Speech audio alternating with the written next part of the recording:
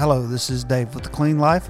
We're going to be taking a break through the end of the year, but we thought maybe if you were new to the program, you might enjoy hearing some of our earlier episodes. So sit back and enjoy this encore episode of The Clean Life.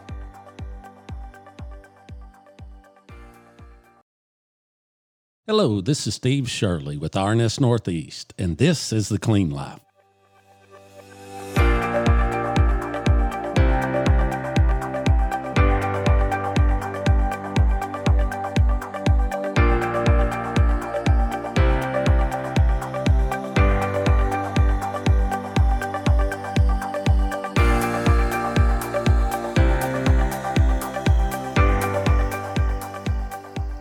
Hey everybody, welcome back to another great episode of The Clean Life. This is your host, Molly, and it is officially November. I know last week we talked with Brittany Dingler about landscaping and kind of the fall and the winter, but you know, one thing that I've realized is that November has a lot of like this awareness month, but one that is near and dear to my heart is that November is Pancreatic Awareness Month.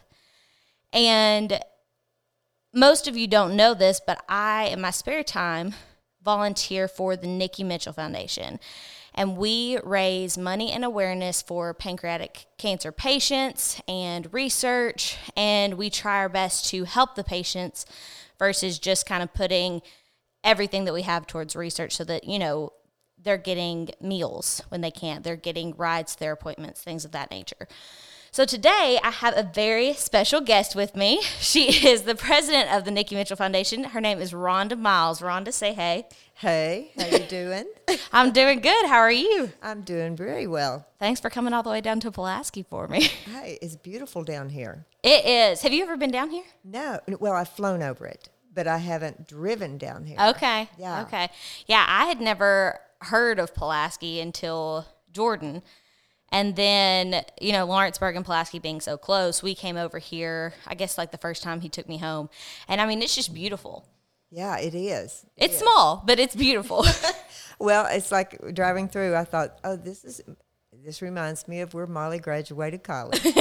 Arkadelphia, yes. Yes. Yes, it does. So pancreatic cancer is the third leading cause of cancer deaths in the U.S., behind lung and colon. And I feel like pancreatic cancer is not something that's talked about a whole lot. I mean, it is like today because Alec Trebek just passed away. Yes, yes. But I feel like it's not something that's very recognized. It's not. And there's starting to be a little more than there was in the past. Now, we passed breast cancer last year. Really? Yeah, breast cancer was the third leading cause of cancer deaths. Okay. And then last year, the first of the year, it became pancreatic cancer. Okay. So, you know, people are starting to talk a little bit more about it, especially when you have somebody like Alex Trebek right. or John Lewis. John Lewis just passed away from pancreatic cancer. Ruth Bader Ginsburg. You know, okay, yeah. So there's numerous people. I mean, I could go through a whole list of people in the past. Right. But it's starting to be a little more awareness brought to it, Right. but it's still not. It still only gets like 1% of the national grant money. Right. You know, it just doesn't get enough funding. And that's so surprising considering it is the third leading. But, like, I wish that there was a rank on how popular. I know. You know what I mean? Because I feel like anytime I hear cancer, I think of breast cancer. Yes. And then lung cancer. And just because I feel like those are everywhere. And I know that we do our best to, like, get it out there, but I don't know why there's not more. Right.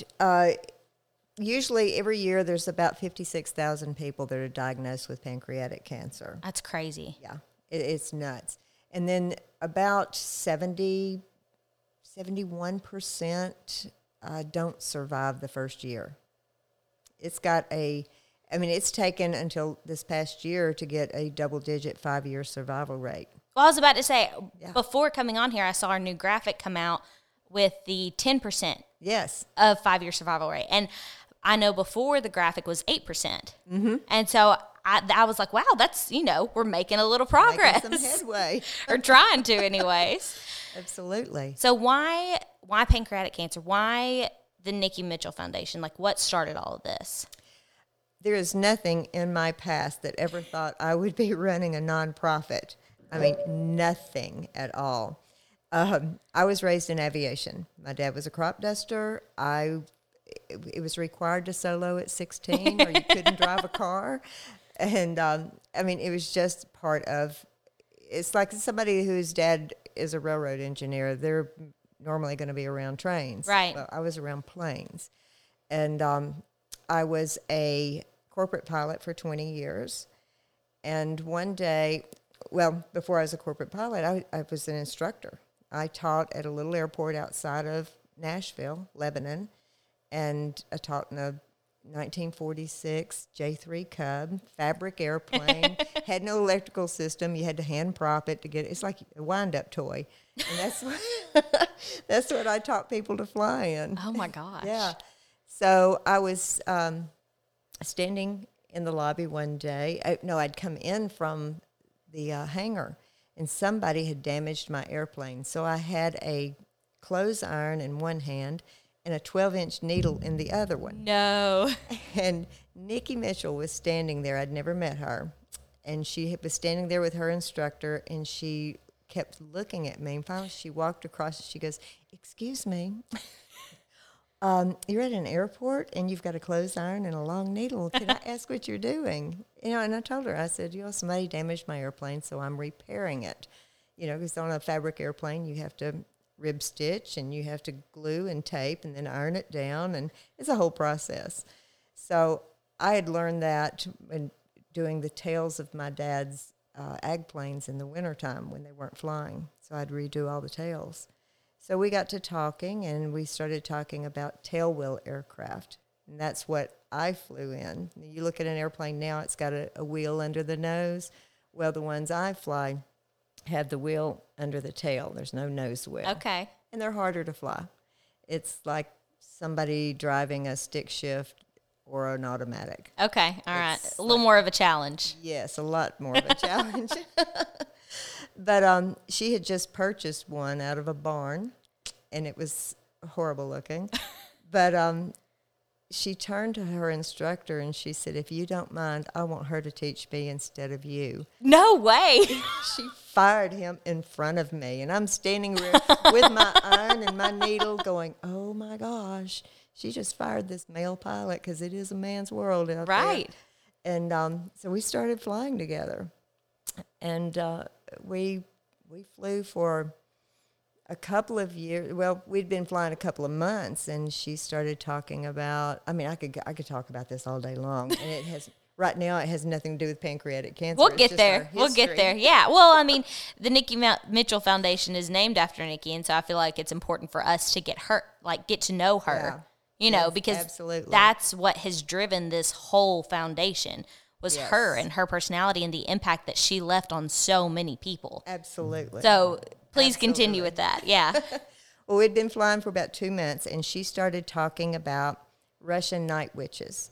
And these are women that flew in World War II. They flew a PO-2. They were open cockpit airplanes in the middle of the winter. They dropped bombs on the Germans at night. They did all this crazy stuff, and she had learned about them. And so one of them, Marina Roskova, had gone ahead before that. She and 2 other women, Valentina Grizadubova and I'll think of the third one here in a little while, but it's a tongue teaser too. But they had flown a nonstop flight from Moscow to the Far East, and they broke a world record. So, and that was in 1938. So we were flying along, and she said, "Do you think we could take this airplane, the one she bought out of the barn, and trace that flight and just retrace it?" And I said, "Yes." And she goes, "Do you want to?" I said, "Sure." Why not? Why not? I'm game. So we started working on it and working with the Russians. And 2 years later, we took off from Lebanon, Tennessee, and flew that flight in formation with, Russian women pilots. Yeah. And so 49 days later, we came back and had done the around the world, but the main part was through Russia and Siberia. And everybody said, we won't be friends. You'll never be friends with her because y'all have just done this thing, and you've been in the cockpit together for 49 days. You've seen each other at your worst, the whole thing. But we were closer than ever. And so we stayed tight. Went on, did our own lives. And then that was in 1998. And then in 2010, Nikki was diagnosed with pancreatic cancer. Okay. And so just, 12 years later? Yeah. Yeah? Yeah, 12 years later, she was diagnosed. And to know Nikki, she was my best friend, but you will never hear me say I was her best friend. Because if you met her within 15 minutes, you thought you were her best friend. And I'd never take that away from anybody else. Right. I mean, she was mine. Right. And everybody else was hers too, you know. Yes. But she was an amazing person. I saw one person that didn't like her one time, and I got up, and she's like, where are you going? I said, I'm going to go chase that woman down and say, please tell me why you don't like her. You're the only one. So this trip around the world, how long did it take you guys to plan that? It took 2 years to plan it. Golly. We did crazy things. We flew over to Moscow in April before we took off the 4th of July in 1998. Mm-hmm. But we didn't know if the Russians were doing what they needed to do to plan their part. And they were faxing things. Yeah. It was 1998. Yeah, I guess that's true. You can't just text and say, hey, you ready? We're almost there. So we flew over to just check on them. We flew commercially, went over there and had no appointments with anybody. We didn't know what was going on. But we decided, now this is how crazy we were. We walked into the Kremlin without an appointment and said, hi, we're from Tennessee. We have a plan, and we just want to talk to y'all about it. Not something you necessarily want to just walk in and say. Yeah, that's true. That could definitely be taken the wrong way. Yes, but we ended up meeting with all of these amazing people, the head of the equivalent of the FAA. Right. Her right-hand man, in learning, and I spoke no Russian. Did Nikki? She spoke a little bit. Okay. She could but we took a translator with us. Okay. And and I would say things, and it would be the wrong thing, and they'd just look at me after she had translated. And finally, I just told her, before you translate it, make sure that I'm not saying something stupid. Right. Because a lot gets lost in that. Yeah. A lot can get lost in translation. I imagine that would be hard. So besides Russia, where all did you guys kind of stop on your trip? So we had a deadline to get into Russia. Okay. At that time, it was against their rules to fly into the Russian airspace without a Russian navigator translator on board your airplane. Well, the airplane we had, the back seat was out of it, and we had a 60-gallon fuel tank stuck back there for extra fuel. Okay. Because we had to fly across the North Atlantic. Right. And we didn't have space for anybody, so they gave us this window of time. So we flew as fast as we could to get to Norway. So we went up to the northeast of the United States and had that ferry tank put in the airplane, the gas tank. Okay. And then went up into northern Canada, hopped over to Greenland, went around the coast of Greenland to the other side, and hopped over to Iceland, spent a day or two there, and then went to the Faroe Islands, spent about 2 hours there, and then went to Norway, and Finland. Okay. Yeah. See, I'm sitting here trying to remember my route.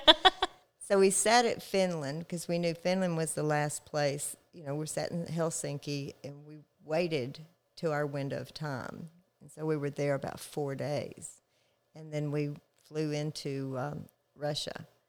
And they picked us up there. Halida Makaganova, who is the 1986 World Aerobatic Champion from Russia. She met us there with a male Russian pilot, and they were going to fly us to Moscow. Mm-hmm. She was getting in our airplane, and Nikki was getting in his airplane. And so as we're flying along, Russia was in the middle of negotiations with their air traffic controllers, and they were wanting to strike. But they had been told, because the Russian government was all about this flight, right? They'd been told if they struck, they would be retired. Yeah, oh, my gosh. So crazy. You guys had to get all the permissions from Russia in order to be able to fly over there. Yeah. We worked for 2 years on this thing. We lost all of our sponsors because Russia didn't give us permission until 5 days before we got this. No fax. way. Yeah. We were selling everything we had. I called her up and I said, "Do you have the title to your trooper?" She said, "Yes." I said, "Good, because I just hawked it." And she's like, "Oh, okay."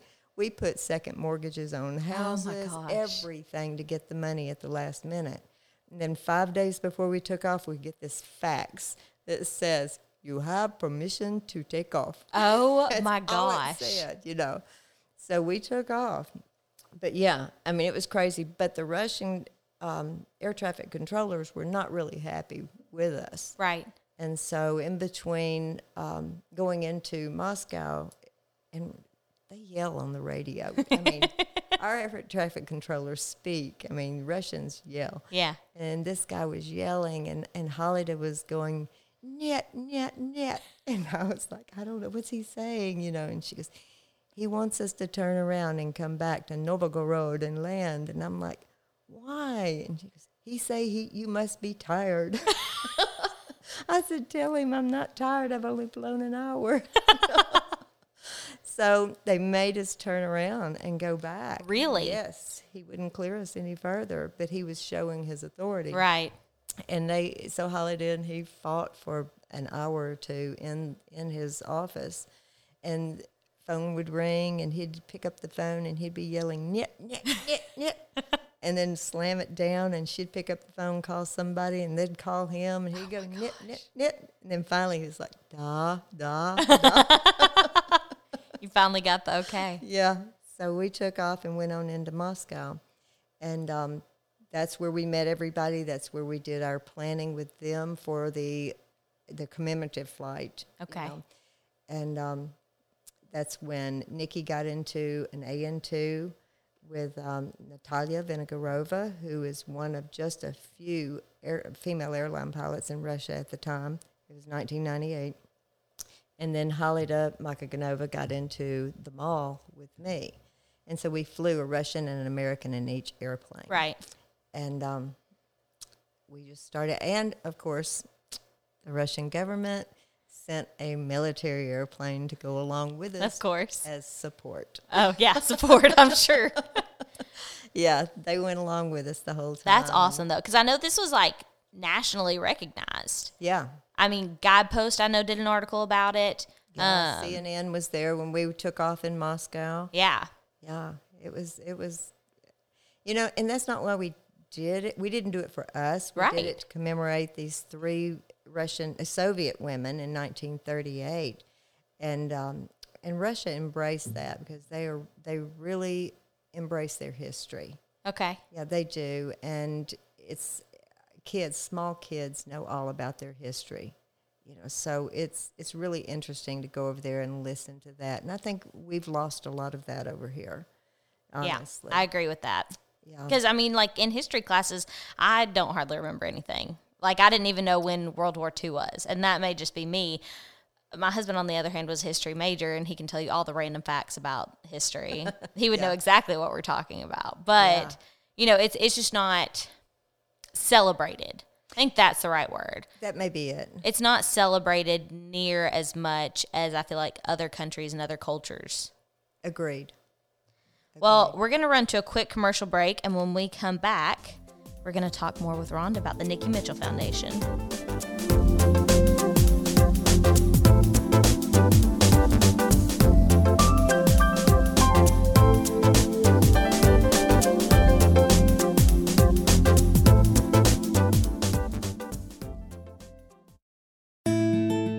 Worried about getting sick? To stay safe, the CDC recommends you do 5 things.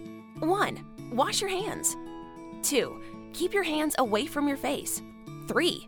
Cough or sneeze into your elbow. 4. Keep your distance. 5. If you're not feeling well, stay in. When you can't get to soap and water, use an alcohol-free hand sanitizer like Waltz Free. It's a lotion that's also a powerful hand sanitizer that works in just 15 seconds, lasts 4 times longer, and won't damage or dry out your hands, even if you use it many times a day. Hey, this is Carol Ann Hoffman.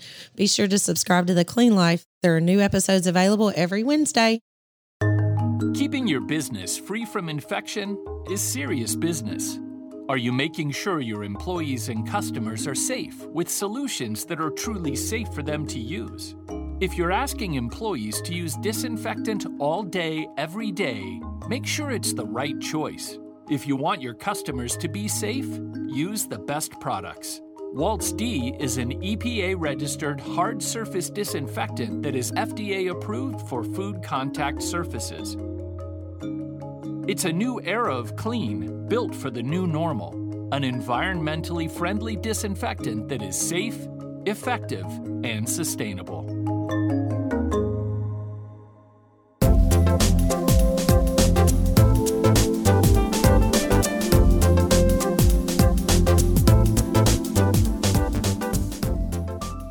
And we're back, Molly and Rhonda from Nikki Mitchell Foundation, talking about pancreatic cancer. And right now we're really talking and just trying to get to know Nikki as a person and why the Nikki Mitchell Foundation was formed.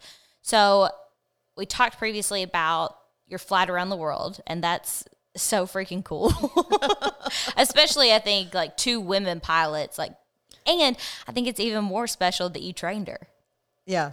You know, you trained her and kind of taught her how to fly the way that you like to fly. Which is totally different the way she was trained Right. previously. She was already a private pilot. She had 200 hours over a 20-year period. So that's Okay. like 10 hours a year. That's nothing. Yeah. I had at that time, I guess I had about 5,000 hours, Okay. something like that. But my dad was a crop duster. Right. So my first runways were the curved gravel levees on top of the Arkansas River levee, Yeah. the roads, the gravel roads. And he taught me how to land on sandbars because he goes, you've got to know how to dodge bottles and stuff, on cans. I'm like, when am I going to be dodging that? Yeah, he had you prepared for just about anything. So, I mean, I feel like that's what it takes, though, to be able to do a trip like that. Like, you have to be prepared for anything, whether it's, dealing with different governments or Yes. I'm sure all the landscapes that you guys had to land in were all different and fly through. Yeah. So that's true. really cool. So it was 12 years. So that really is what kind of bonded y'all's friendship forever. It did. It bonded us. We were more like sisters than anything. Right. I mean, because we'd gone through a whole lot. I mean, there are stories that we will tell. There are stories that we won't tell. There are Yes. stories that she left me with, that are Right. mine. But yeah, you're bonded. It'll either break you or make you, and it made us a lot closer. And so 12 years later, and Nikki, like I said, Nikki was an amazing person, and she managed Waylon Jennings' business for 22 years. Wow. So while she's doing that, I was a corporate pilot. I was started out flying for Cracker Barrel restaurants, and I flew for Reba, I flew for Hank Jr., and so I think I was flying for Cracker Barrel when we did the flight. So she was working for Waylon while y'all did the flight, or was this Yes. before or after? Okay. Wow, yeah. So y'all had to get approval from Waylon, which was and Cracker Barrel. exactly. Waylon, he was supposed to be on that Buddy Holly plane. Oh, yeah. He was not really thrilled. And when her dad died in 97, and he made Waylon promise he would take care of his little girl. Wow. So when we left, he was sitting there. Jesse said he was sitting there one day, and he goes, I don't know what I've done. Her dad told me to take care of her, and I just sent her off with Rhonda into Siberia. And I don't know, he's going to be mad at me. Wow. But yeah, so Waylon, she was family. She was family to Waylon and Jesse and Shooter. I feel like that just goes back to how you described her earlier of being like everybody's person. Yes. So she didn't meet a stranger. Not a one. Oh my gosh, we were in Norway, and we'd had a day or two, so we were walking around, and we were standing on the street, and this was I can remember this so clear. We're standing on the street, and I'm going, the hotel's that way. She's like, no, it's this way, and I'm like, I think it's that way. And she goes, no, I think it's this way. And there were two guys sitting on a bench by the train station, and they kept staring at us. And I said, let's go ask those guys.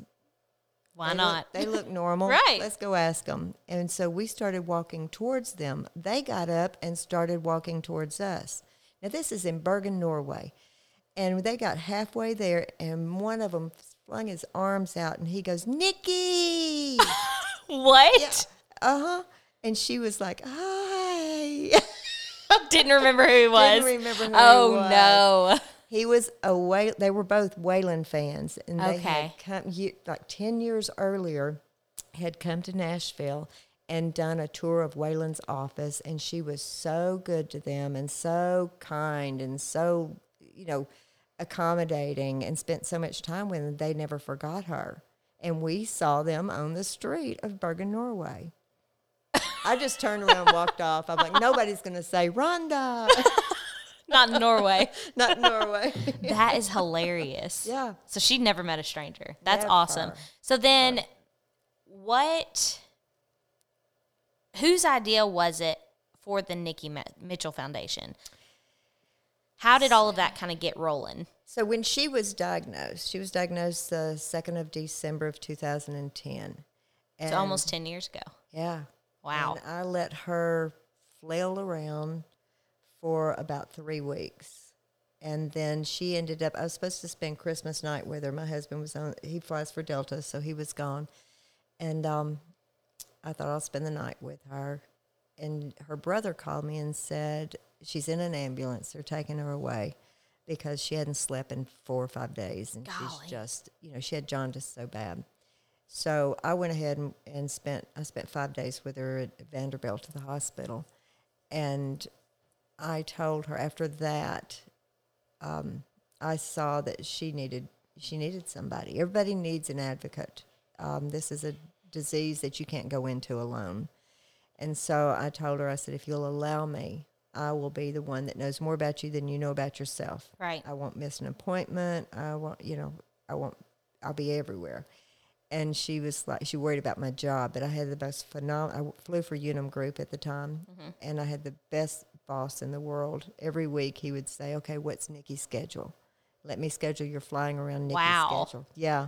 And you don't get many people that'll do that. No, never saw my husband, but but I flew just as much as the other pilots, but I never missed anything with her.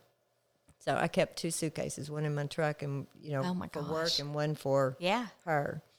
So I became her caregiver, and we went everywhere. It's like, you're going to figure it out. And because we were such good travelers together, right, and adventure buddies, that her friends were like, you're the obvious one. Well, y'all had your system.